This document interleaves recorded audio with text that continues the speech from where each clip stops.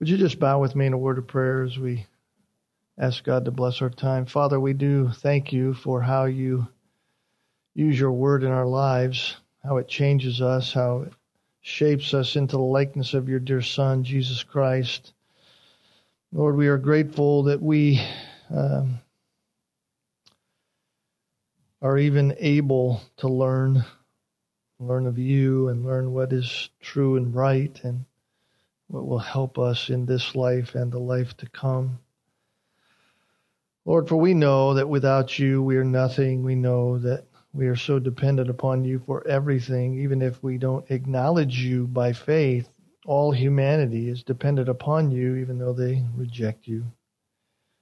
And so we're grateful as Christians that you, having drawn us to yourself, have given us all we need for life and godliness, and that we can do all that you have asked us by the power of your Spirit as we submit ourselves to your word. So tonight, as we look again at your word, may it penetrate our hearts and our minds. May it be impactful to our lives as we submit ourselves to it. May it encourage us, challenge us, shape us, mold us into the image of your Son for your glory, we pray. In Jesus' name, amen. All right, let's take our Bibles tonight and turn in them to our study of Paul's letter to the Galatians. This has been, at least for me, I trust it has been for you as well, a wonderful study concerning the veracity of the gospel. Of course, you know as well as I do, the gospel is under attack at every level in our society today. And we know that only the true gospel saves. There is no other gospel that will save. Every other gospel that sells itself as the saving gospel is a lie. If it is not the gospel of salvation through Jesus Christ alone, then it is, in fact, a false gospel. That is simply to say that if being justified before God can be attained any other way than through faith in Jesus Christ alone, then the gospel that we preach and the gospel that we say that we have believed is a false gospel, and therefore we are to be damned. We are still on a road to hell, even though we have intellectually convinced ourselves we will be okay before God. Well, when it came to the gospel, the Apostle Paul was facing a whole lot of opposition. It seemed that everywhere the Apostle Paul went, there were others who spoke in opposition to the gospel that he preached, gospel that he had known. He had been through the region of Galatia on previous missionary journeys. He had preached to them the gospel of salvation by faith in Jesus Christ alone. And soon after he was off the scene, others had come in to say that if you were to be considered a true Christian, then you needed Jesus plus circumcision. You needed Jesus plus some other religious ritual. And as we saw last Lord's Day, Paul adamantly and was shocked by the fact that some were buying off on this conclusion. He adamantly was opposed to that kind of conclusion. In fact, he said that even if an angelic being of some kind preached something contrary to what he had already preached, or if he himself came back and preached something contrary to what he had already preached, then he was to be considered divinely condemned, anathema, under the wrath and condemnation of God. In other words, he was to be placed in the false gospel group. He was to be placed in the group by which no one could ever be saved. And so you remember, Paul said in verse 10, "For am I now seeking the favor of men or of God? Or am I striving to please men?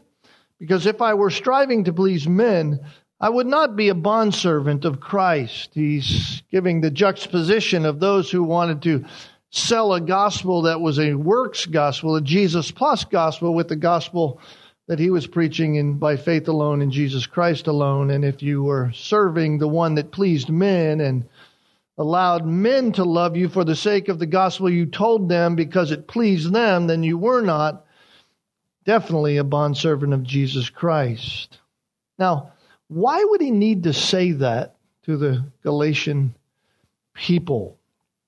Because that's what the accusation was saying about him. That he said that he simply wanted people to believe him in order that they might follow him, for he was a man pleaser. That's what they were saying. Don't listen to the Apostle Paul. All he wants is you to follow him. All he is a man pleaser. And so Paul needs to address this issue. Why? Because the very thing that Paul is being accused of is, in fact, the very thing that they are promoting in Galatia. The very thing that the false teachers have come in to promote. And the Galatians are teetering on this edge of becoming man-pleasers. They're teetering on the edge of believing it and entering this group of man-pleaser kinds like the false teachers who were accusing Paul of that very thing. In fact, the Apostle Paul continues to highlight this issue throughout this entire letter. Notice in chapter 2, verse 5 and 6, he says, "But we did not yield subjection to them for even an hour, so that the truth of the gospel might remain with you. But from those who were of high reputation, what they were makes no difference to me. God shows no partiality.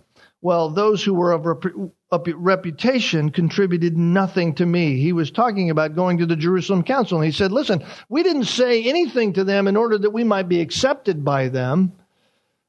We weren't trying to be man-pleasers. Over in verse 11 of chapter 2, "When Cephas even came to Antioch, I opposed him to his face because he stood condemned. For prior to the coming of certain men from James, he used to eat with the Gentiles. But when they came, he began to withdraw and hold himself aloof, fearing the party of the circumcision. And the rest of the Jews joined in his hypocrisy, with the result that even Barnabas was carried away by their hypocrisy. But when I saw that they were not straightforward about the truth of the gospel, I said to Cephas in the presence of everybody, if you being a Jew live like the Gentiles and not like the Jews, how is it that you compel the Gentiles to live like the Jews? You see, he's saying, listen, I wasn't there to just get in the group and be part of the group for the sake of being part of the group. I even challenged Cephas to his very face in front of everybody because he was hypocritically using the gospel for his own good. Over in chapter 4, verse 16, "Have I therefore become your enemy by telling you the truth? They eagerly seek you, not commendably, but they wish to shut you out in order that you may seek them. But it is good always to be eagerly sought in a commendable manner, and not only when I am present with you."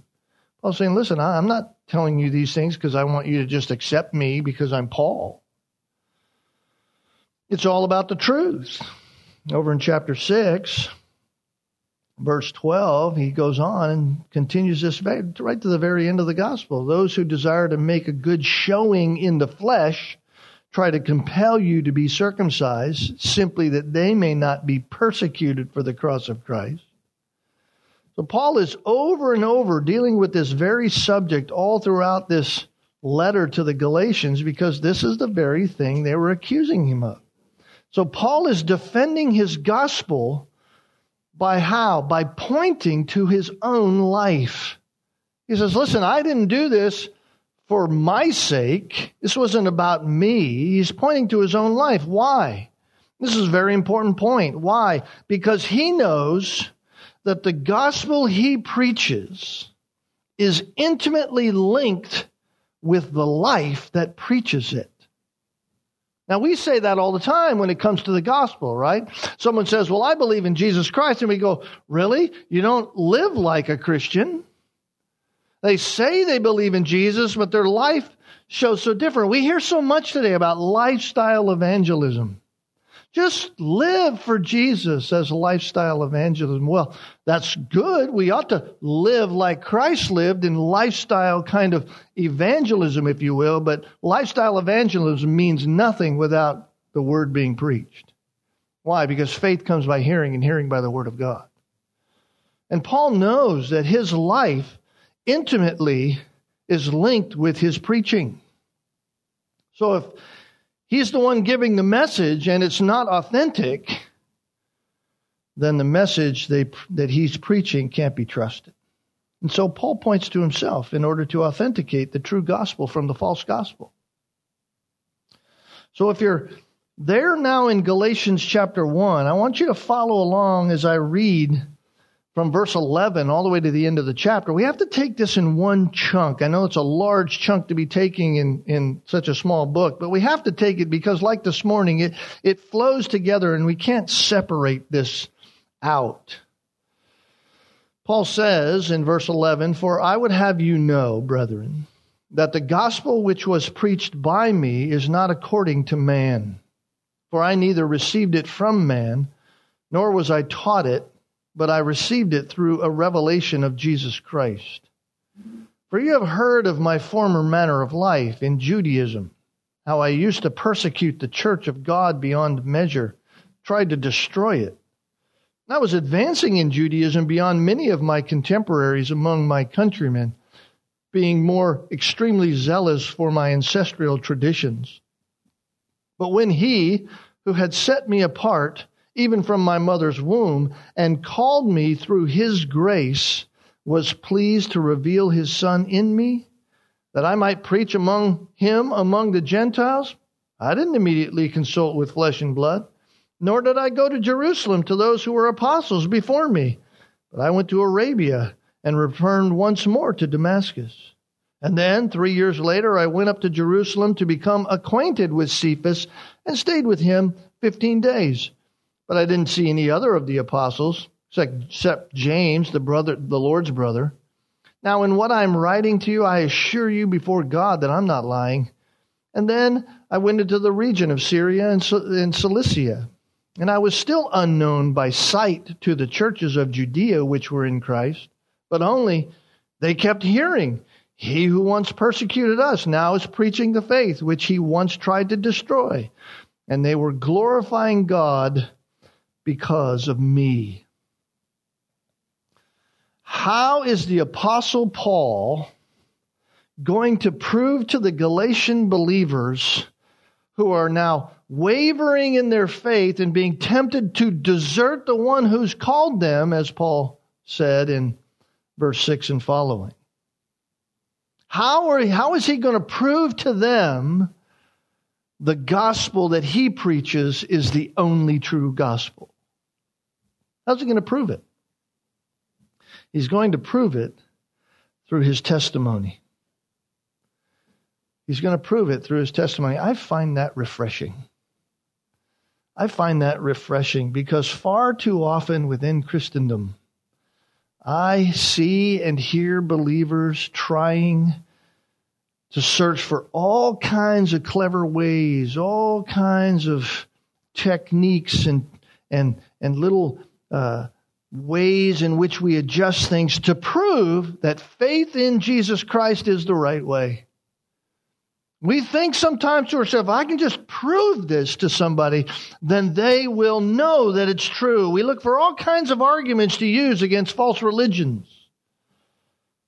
We try all kinds of what we might consider ironclad proofs that faith in Jesus Christ is the way. And what is refreshing to me, even as a pastor and having been a Christian for several decades, is that Paul doesn't do any of that. The Apostle Paul does is point to himself as proof. Paul says, I'm proof that the gospel is true, the gospel I preach. That's why I've entitled this message, True Conversion, Proof of the True Gospel. True conversion, proof of the true gospel. Notice how Paul begins. He says in verse 11 and 12, "For I would have you know, brethren, that the gospel which was preached by me is not according to man, for I neither received it from man, nor was I taught it, but I received it through a revelation of Jesus Christ. Now remember, the Apostle Paul has maintained from the very beginning that there was only one true gospel. There isn't many gospels. There isn't many shades of the gospel. There is only one true gospel, and it was the one that he preached. Every other gospel was a false gospel. And now he needs to prove that. Now, because they're wondering and they're doubting and they've had this false gospel of works brought in before them, now he's having to prove it. And he proves it only by drawing attention first to the source of the gospel. To the source of the gospel. He says the source is not me. The source is not me. He denies three commonly touted sources for the truth. He clearly states one true source. He says it was not according to man, that some people say. It was not received from man, as some people say. And I was not taught by man. So first, it was not according to man. That is simply to say it wasn't invented by men. The gospel that I teach isn't something that men came up with. Paul is pointing to Christ. Paul's gospel pointed directly at the Savior. It pointed to the grace shown to man by God through Jesus Christ. No man-made gospel would ever write a gospel like that. In fact, the gospel that the Galatians are currently hearing from those who had come in was not the gospel of grace in Christ alone, by faith alone. It was a gospel of salvation with credit that would go to men. That is exactly opposite of the gospel of Paul. Paul says, my gospel is not a gospel according to men. It's not a gospel according to men. It's a gospel that isn't of men. I didn't receive it from man. It wasn't according to man. And so he says, secondly, I didn't receive it from man. In other words, no human agency was involved in generating the gospel that I preach. It had not been passed down to Paul as one of the Jewish traditions. It wasn't one of the things that he had been given by someone who had gone before him. It wasn't the word of so-and-so who was the famous teacher before him. He didn't receive it that way. It comes exclusively from God. And so he says, thirdly, I wasn't taught by men. In other words, I didn't sit in some theological class and under some theological study on the doctrine of soteriology. I received it in a unique way. Paul says, notice, I received it through a revelation of Jesus Christ. Certainly the Galatians had received the gospel through Paul. Paul was the one who brought the gospel to them. In fact, that is how all of us heard the gospel. Someone came and told us the gospel. They preached the gospel to us, but that is not what Paul received. Paul was not taught the gospel that way. Paul says he was taught the gospel through a revelation of Jesus Christ. That is unique. None of us receive the gospel that way. We don't receive revelation from God to us in a direct way that we might now go and teach it. We receive the gospel through the Word of God. And if we've never known the gospel, we usually receive the Word of God through someone who preaches the Word to us. So who is the one true source of the gospel? Is the Lord himself. That's what the Apostle Paul says. Paul says, listen, I want to prove to you the gospel, and I want to prove to you this first of all. It has nothing to do with me. The gospel has nothing to do with me. It wasn't generated in me. I didn't get it from somebody else, and I'm just passing on that information. It has nothing to do with me. It has everything to do with the Lord Jesus Christ himself.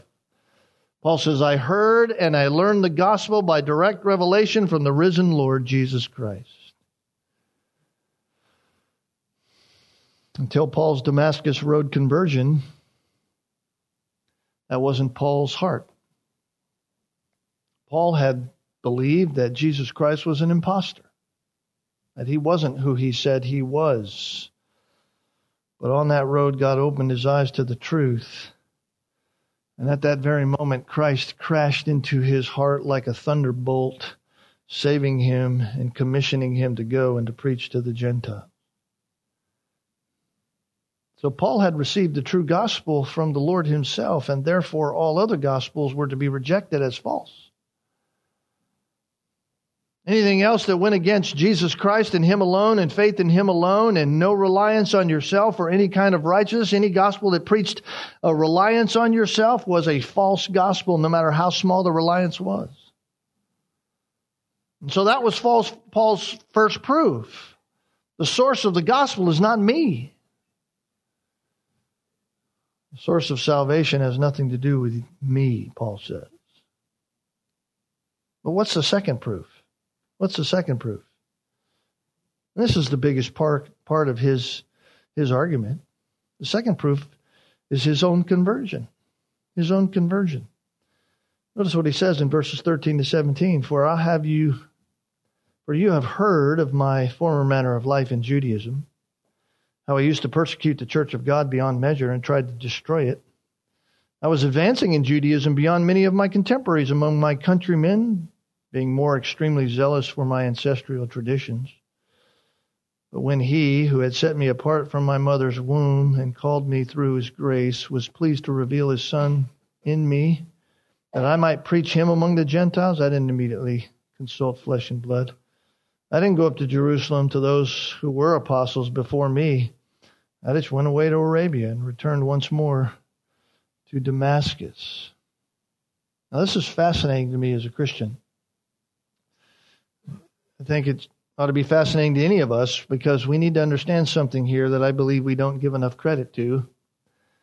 And that is this: our best defense.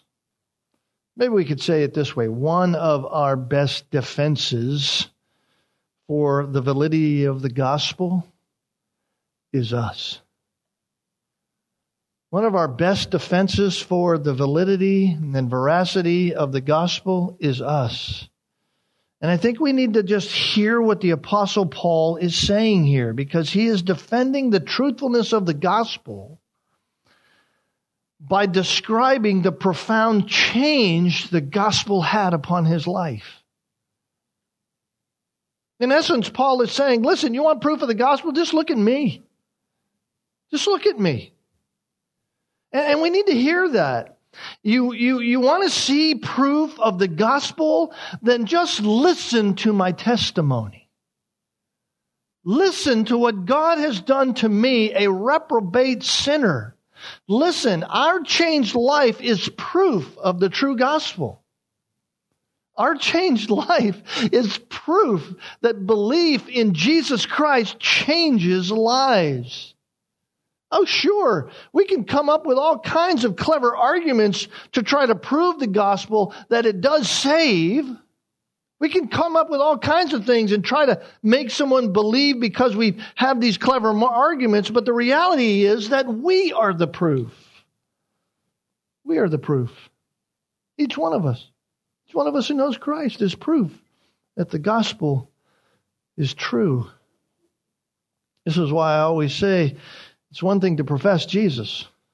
It's one thing to say, I believe in Jesus, or to say that you believe in God. There's a whole lot of people within evangelicalism that say that. I believe. But the reality I want us to know is, has their life changed? Say you believe, has your life been changed? Not simply on the outside, not simply by some kind of behavior modification on the outside where you change some circumstantial things in your life and things seem to change in your life. Not simply external change, but internal change, a heart change. To go from not wanting Christ at all to now preaching Christ as the only way. That's an internal change that is shown in an external way. And that was the situation with Paul when he came face to face with the gospel. In fact, if there ever was a person who you might have said that person will never come to Christ, it would have been the Apostle Paul. But we have people in our lives, right? We have the hard cases where maybe we've been praying for them for a long time. Maybe we've been preaching to them over and over and over again. It doesn't seem like they're coming to Christ. Doesn't seem like they're getting it. Well, Paul would have been that kind of person that you would have said, listen, that guy is never coming to Christ. He's way too far gone. Why? Because of his life. Because of how he lived. Notice what Paul says. Paul says, for you have heard of my former manner of life in Judaism, how I used to persecute the church of God beyond measure, and I tried to destroy it. Have you ever thought about this with the Apostle Paul? A Pharisee of Pharisees, Hebrew of Hebrews, as he says in Philippians. He says here, I was more zealous for the traditions of my own ancestors beyond any one of my countrymen. I was at top of my class as a Pharisee. Do you realize Paul was alive when Jesus Christ was killed? Doesn't say in Scripture, but I would venture to say Paul was there that day as one of the zealous ones who were saying, crucify him. Crucify him. You say, how do you say that? How do you know that? I don't know that for sure. But I do know this, that in Acts chapter 7, the Apostle Paul was there. The beginning of the persecution of the church. The Apostle Paul was there in Acts chapter 7 under Stephen's preaching. Stephen being one of the first who went out to preach.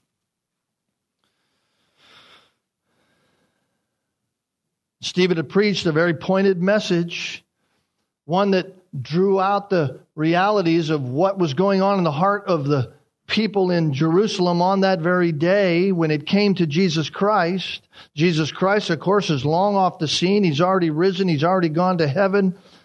The disciples were, prior to Acts chapter 2, cowering in the corner trying to wonder and see what's going on. And then the day of Pentecost happens, and from that the church begins, and it begins to spread. And in Acts chapter 7, Stephen preaches.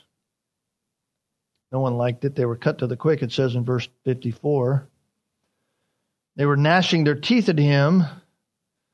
But Stephen, being full of the Holy Spirit, he gazed intently to heaven, saw the glory of God, Jesus standing at the right hand of God, and he said, behold, I see the heavens opened up, the Son of Man standing at the right hand of God. But they cried out with a loud voice and covered their ears, and they rushed upon him with one impulse. I think Paul was in that group. And when they had driven him out of the city, they began stoning him, and the witnesses laid aside the robes at the feet of a young man named who? Saul. Saul was there. And they went on stoning Stephen as he called upon the Lord and said, Lord Jesus, receive my spirit. And falling on his knees, he cried out with a loud voice, Lord, do not hold this sin against them. Isn't it great that the Lord answered Stephen's prayer at that very moment, a few chapters later when he saved Paul?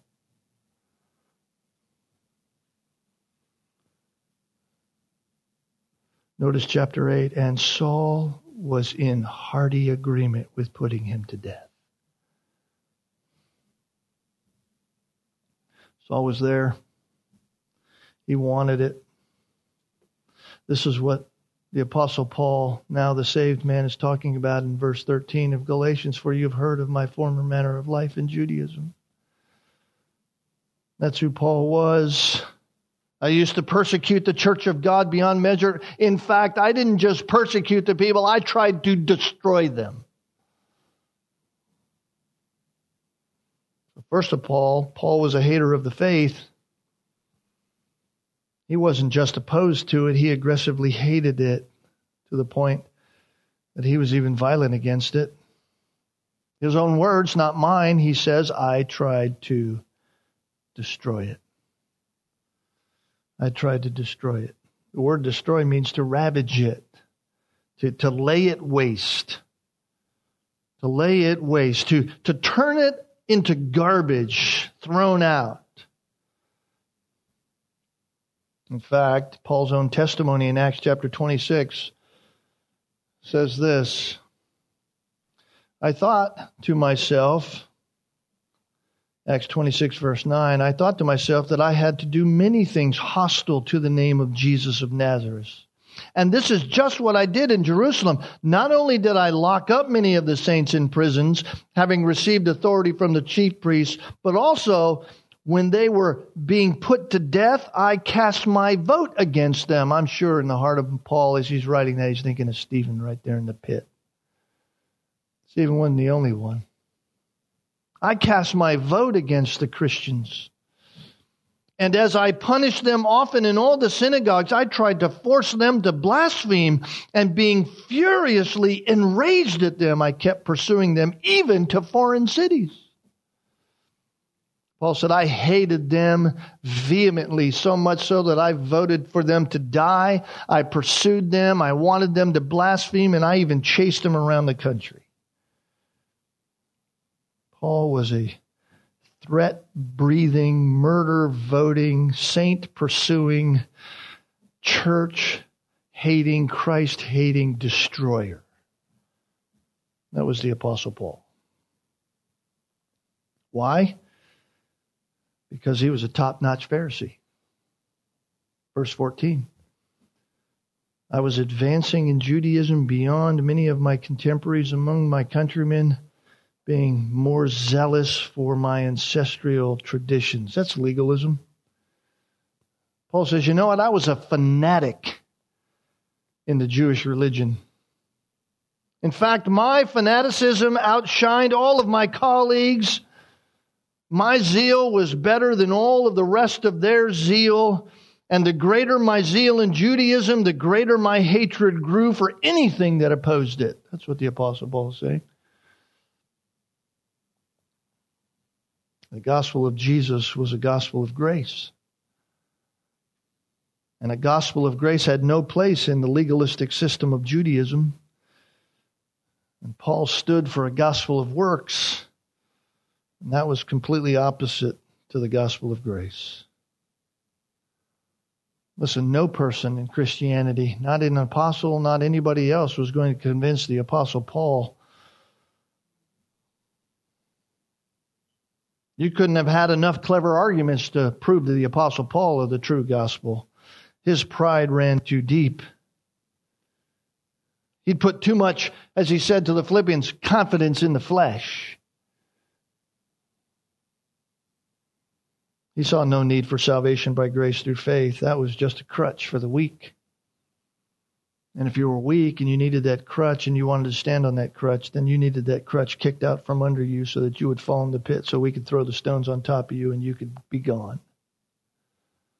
That was the Apostle Paul. Beloved, that's what makes salvation impossible for any person. Confidence in the flesh. Confidence in ourselves. Confidence that we can do it. In our status, in our upbringing, in our own morality. We don't need a Savior. So from all human perspectives, Paul was unsavable. But God has a plan when He saves. And part of that plan is to show His patience for us to others. Did you hear what I said?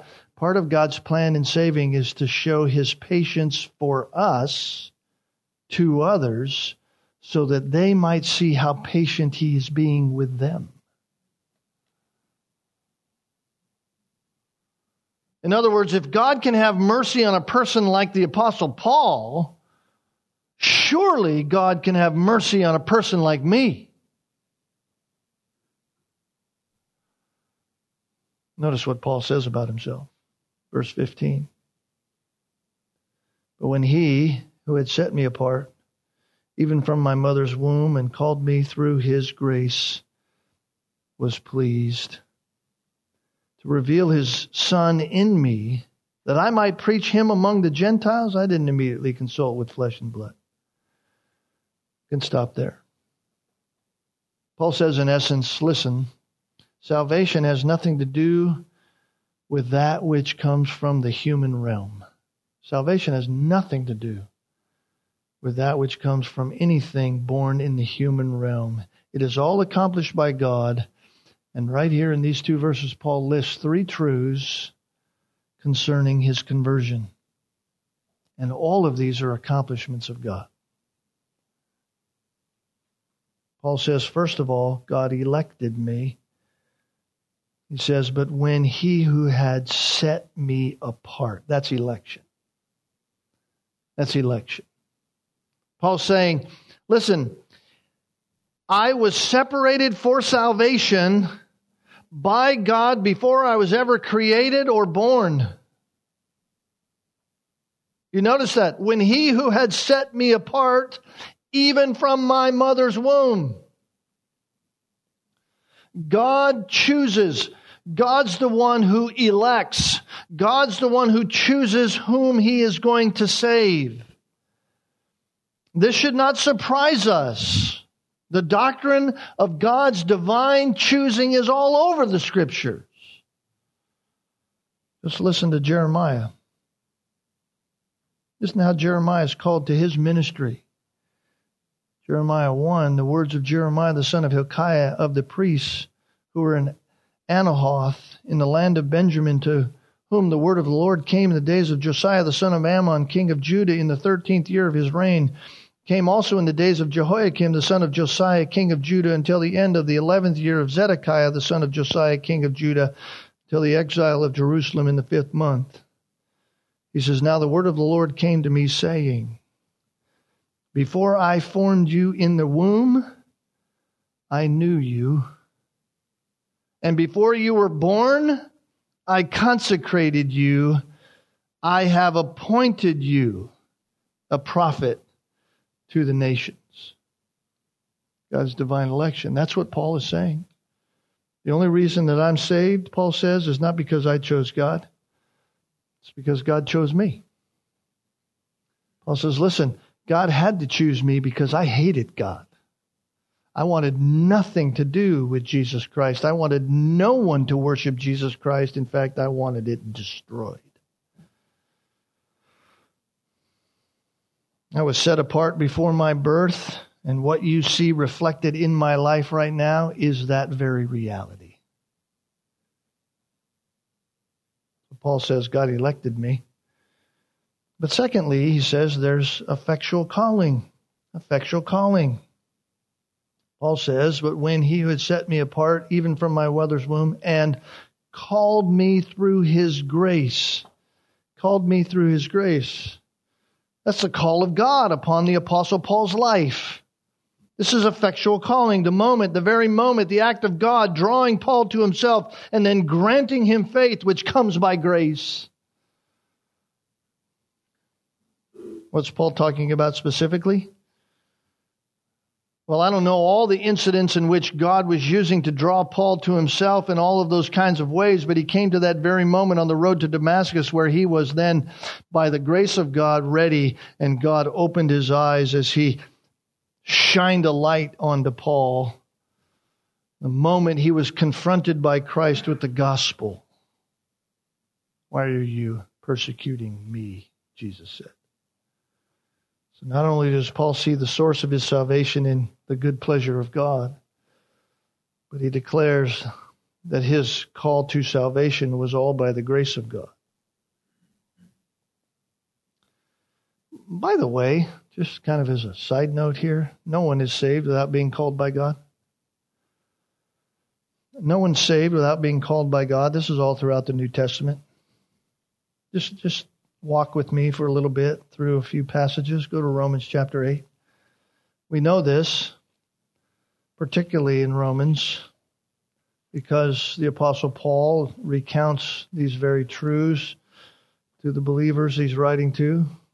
Verse 29, for whom he foreknew, he also predestined to be conformed to the image of his Son, that he might be the firstborn among many brethren, and whom he predestined, these he also called. This is the calling, the effectual calling, that when God draws you to himself, there's no turning back. You cannot resist that. It's God calling you. Who are you to resist God? Notice over in chapter 9, speaking of his own countrymen, verse 23. Well, look at verse 22. What if God, although willing to demonstrate his wrath and to make his power known, endured with much patience vessels of wrath prepared for destruction? And he did so in order that he might make known the riches of his glory upon vessels of mercy, which he prepared beforehand for glory, even us, whom he also what? Called. We've been called for glory. 2 Thessalonians chapter 2.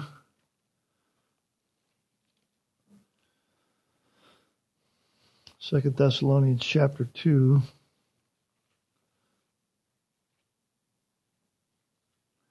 Verse 13 and 14. But we should always give thanks to God for you, brethren, beloved by the Lord, because God has chosen you from the beginning for salvation, through sanctification by the Spirit and faith in the truth. And it was for this he called you through our gospel, that you may gain glory of our Lord Jesus Christ.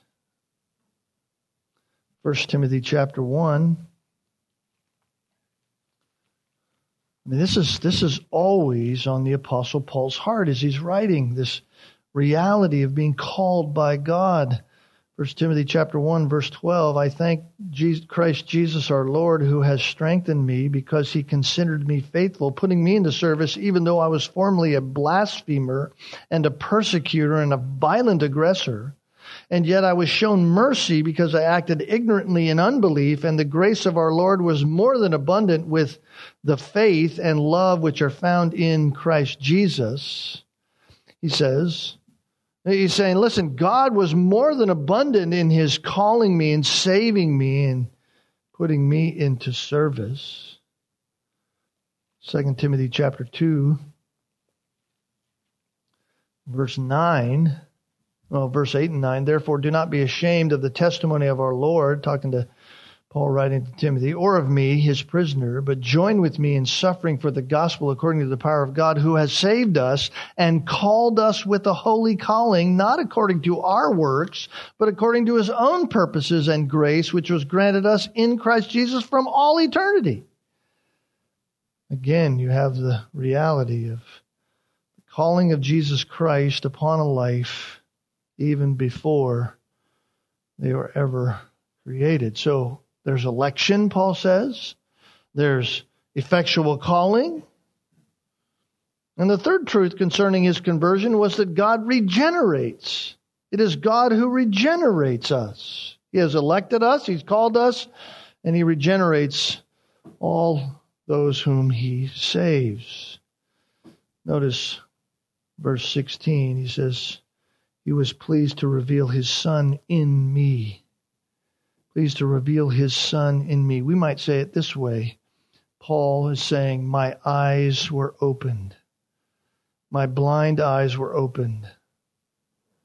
The Apostle Paul's eyes, spiritual eyes, were opened to see Jesus for who he was. The one whom he hated, the one whom he tried to bring to ruin in the hearts of others, was in fact the Son of God, was in fact God in the flesh. In other words, he saw Jesus for who he was. He saw Jesus as God, and that revelation not only saved him, but it completely changed him. Completely changed him. Sometimes we hear people say that they found God. I found God. My life was bad. It was going the wrong direction, and then I found God. No, you didn't. The reality is, if you're truly a saved person, you didn't find God at all. It was God who came and rescued you. That's what happened. God rescued you. You were lost, and God found you. Paul didn't find God. God found Paul. And God opened his eyes spiritually so that when he saw Jesus, he saw him for who he really was. And when Paul's eyes were opened, what did he do? What did he do? He preached Jesus. He preached Jesus. Notice He revealed His Son in me so that I might preach Him among the Gentiles. I might preach Him among the Gentiles. I didn't immediately consult with flesh and blood about that.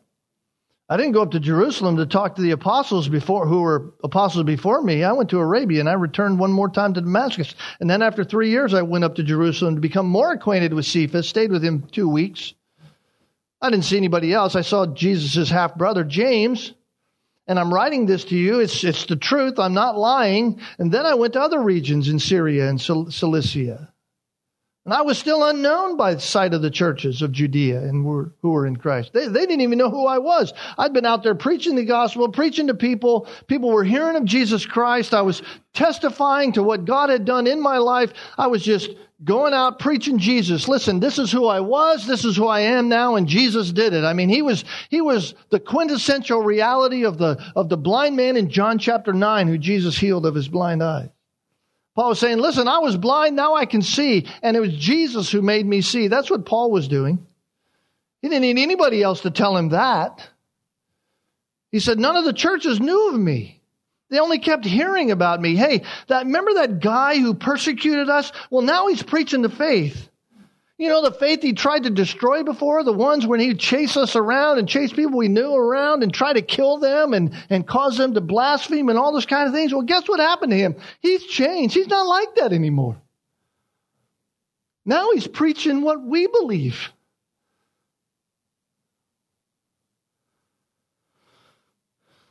It's interesting. Once persecutor of the church has now become the one who's the persecuted. Here's Paul being persecuted by those whom he has preached to, and others who would come in and say, oh, you just love yourself. Paul says, listen, if I loved myself, I would have gone around killing people, because that's what I did. I loved myself to that much. Paul says, after my conversion, I didn't consult with anyone about Jesus. I didn't have to go up to Jerusalem and talk to the apostles and make sure that what happened to me was true. I went about in the country preaching Jesus as Savior.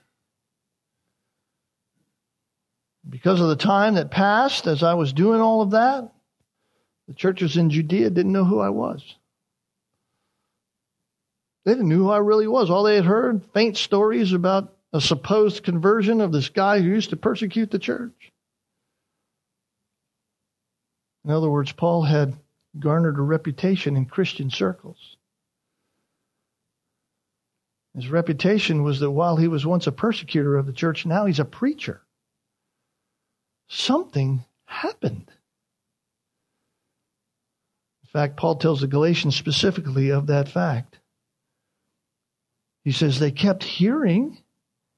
He who once persecuted us is now preaching the faith which he once tried to destroy. A change had taken place. Something radical had happened to Paul. It was so dramatic that it was undeniable. Paul couldn't manufacture this. Who could realistically argue that Paul was not a different man than before? Who could realistically make that argument? Nobody could. Nobody. But even more than that, notice what Paul says here. Paul says, others were so convinced of the power of God to save by the change they saw in my life. They were so convinced of the fact of the gospel of Jesus Christ that it's Jesus who saves and not me, because nobody was more zealous than I was for the traditions. They're so convinced by the change they saw in me that they begin to what? Glorify God because of me. That's so different than the ones who were coming in saying, you need Jesus plus something else. They wanted the glory. Paul says, listen, I don't want the glory. You're glorifying God because of me. That's all I want. Listen, beloved, here's the point Paul's making. You want proof of the true gospel? You want proof that what I'm preaching is true? Then look no further than my life. You want proof here tonight that the gospel is true? Then look no further than the change in your life. What God has done.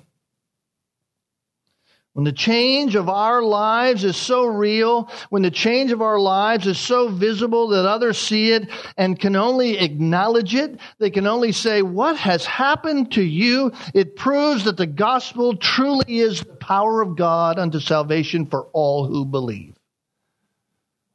If God can change you, He can change me. Nothing else could explain the radical change in the Apostle Paul, and nothing else could explain the radical change in all of us. Nothing.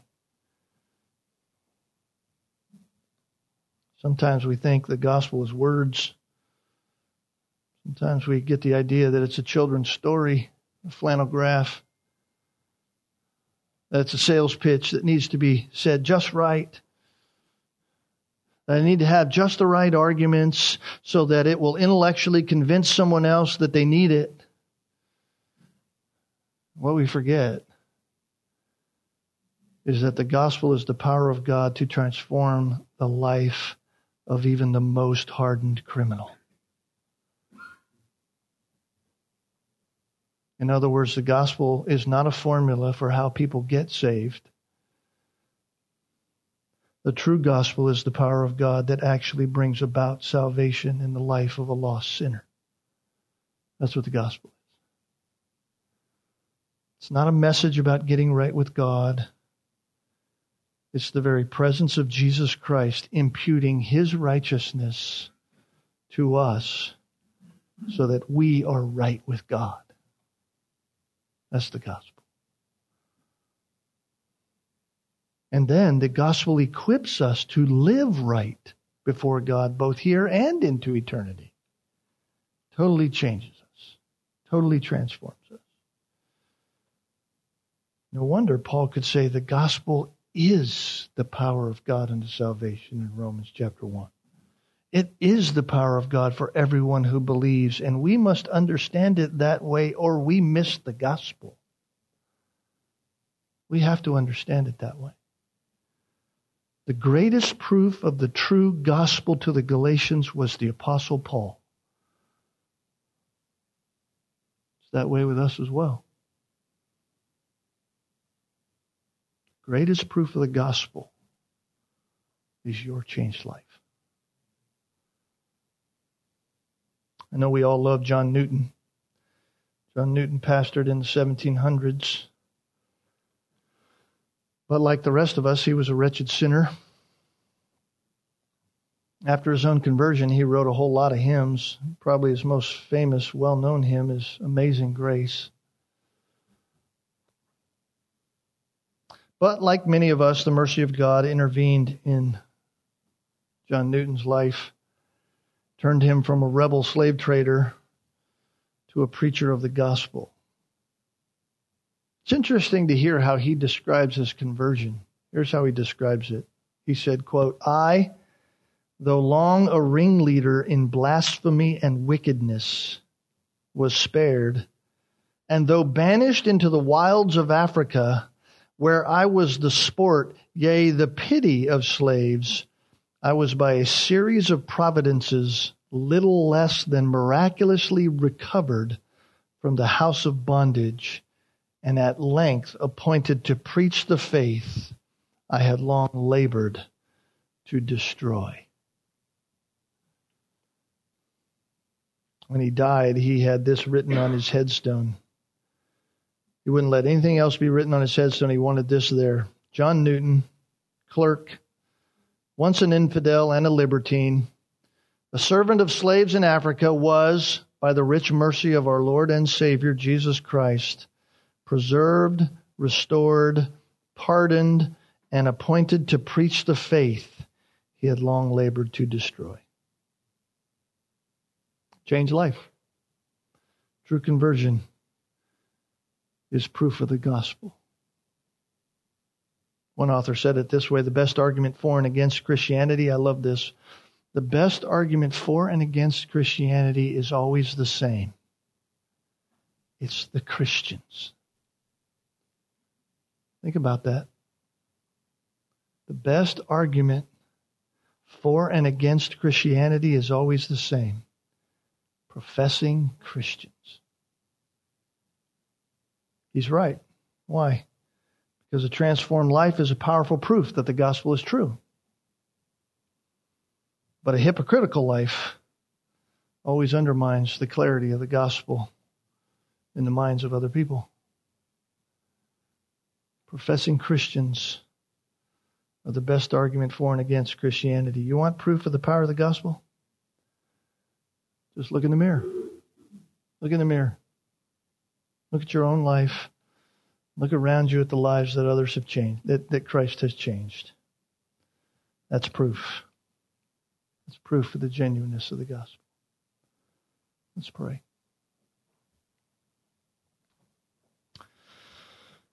Father, we're grateful. We're grateful that you've changed us. Oh, each one of us has a history, even in our own minds, that we'd rather not recollect, about the heinousness of our life before you drew us to yourself and saved us. And while we may not have in the same way lived out our depravity like the Apostle Paul lived out his, seeking out others to destroy, we certainly rejected you and wanted nothing to do with you.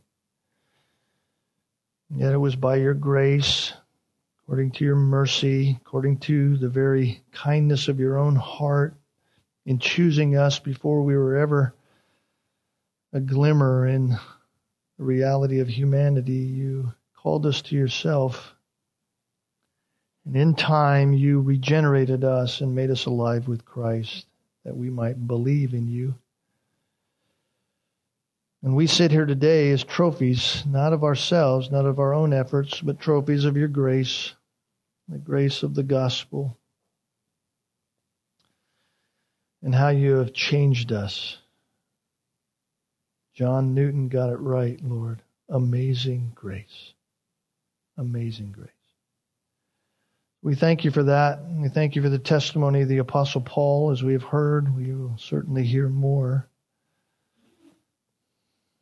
Lord, help us to know the gospel, to live the gospel, and to speak the true gospel for your glory, because it is the power of you unto salvation for all who would believe.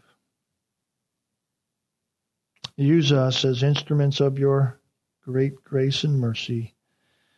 For your glory we pray in Jesus' name. Amen.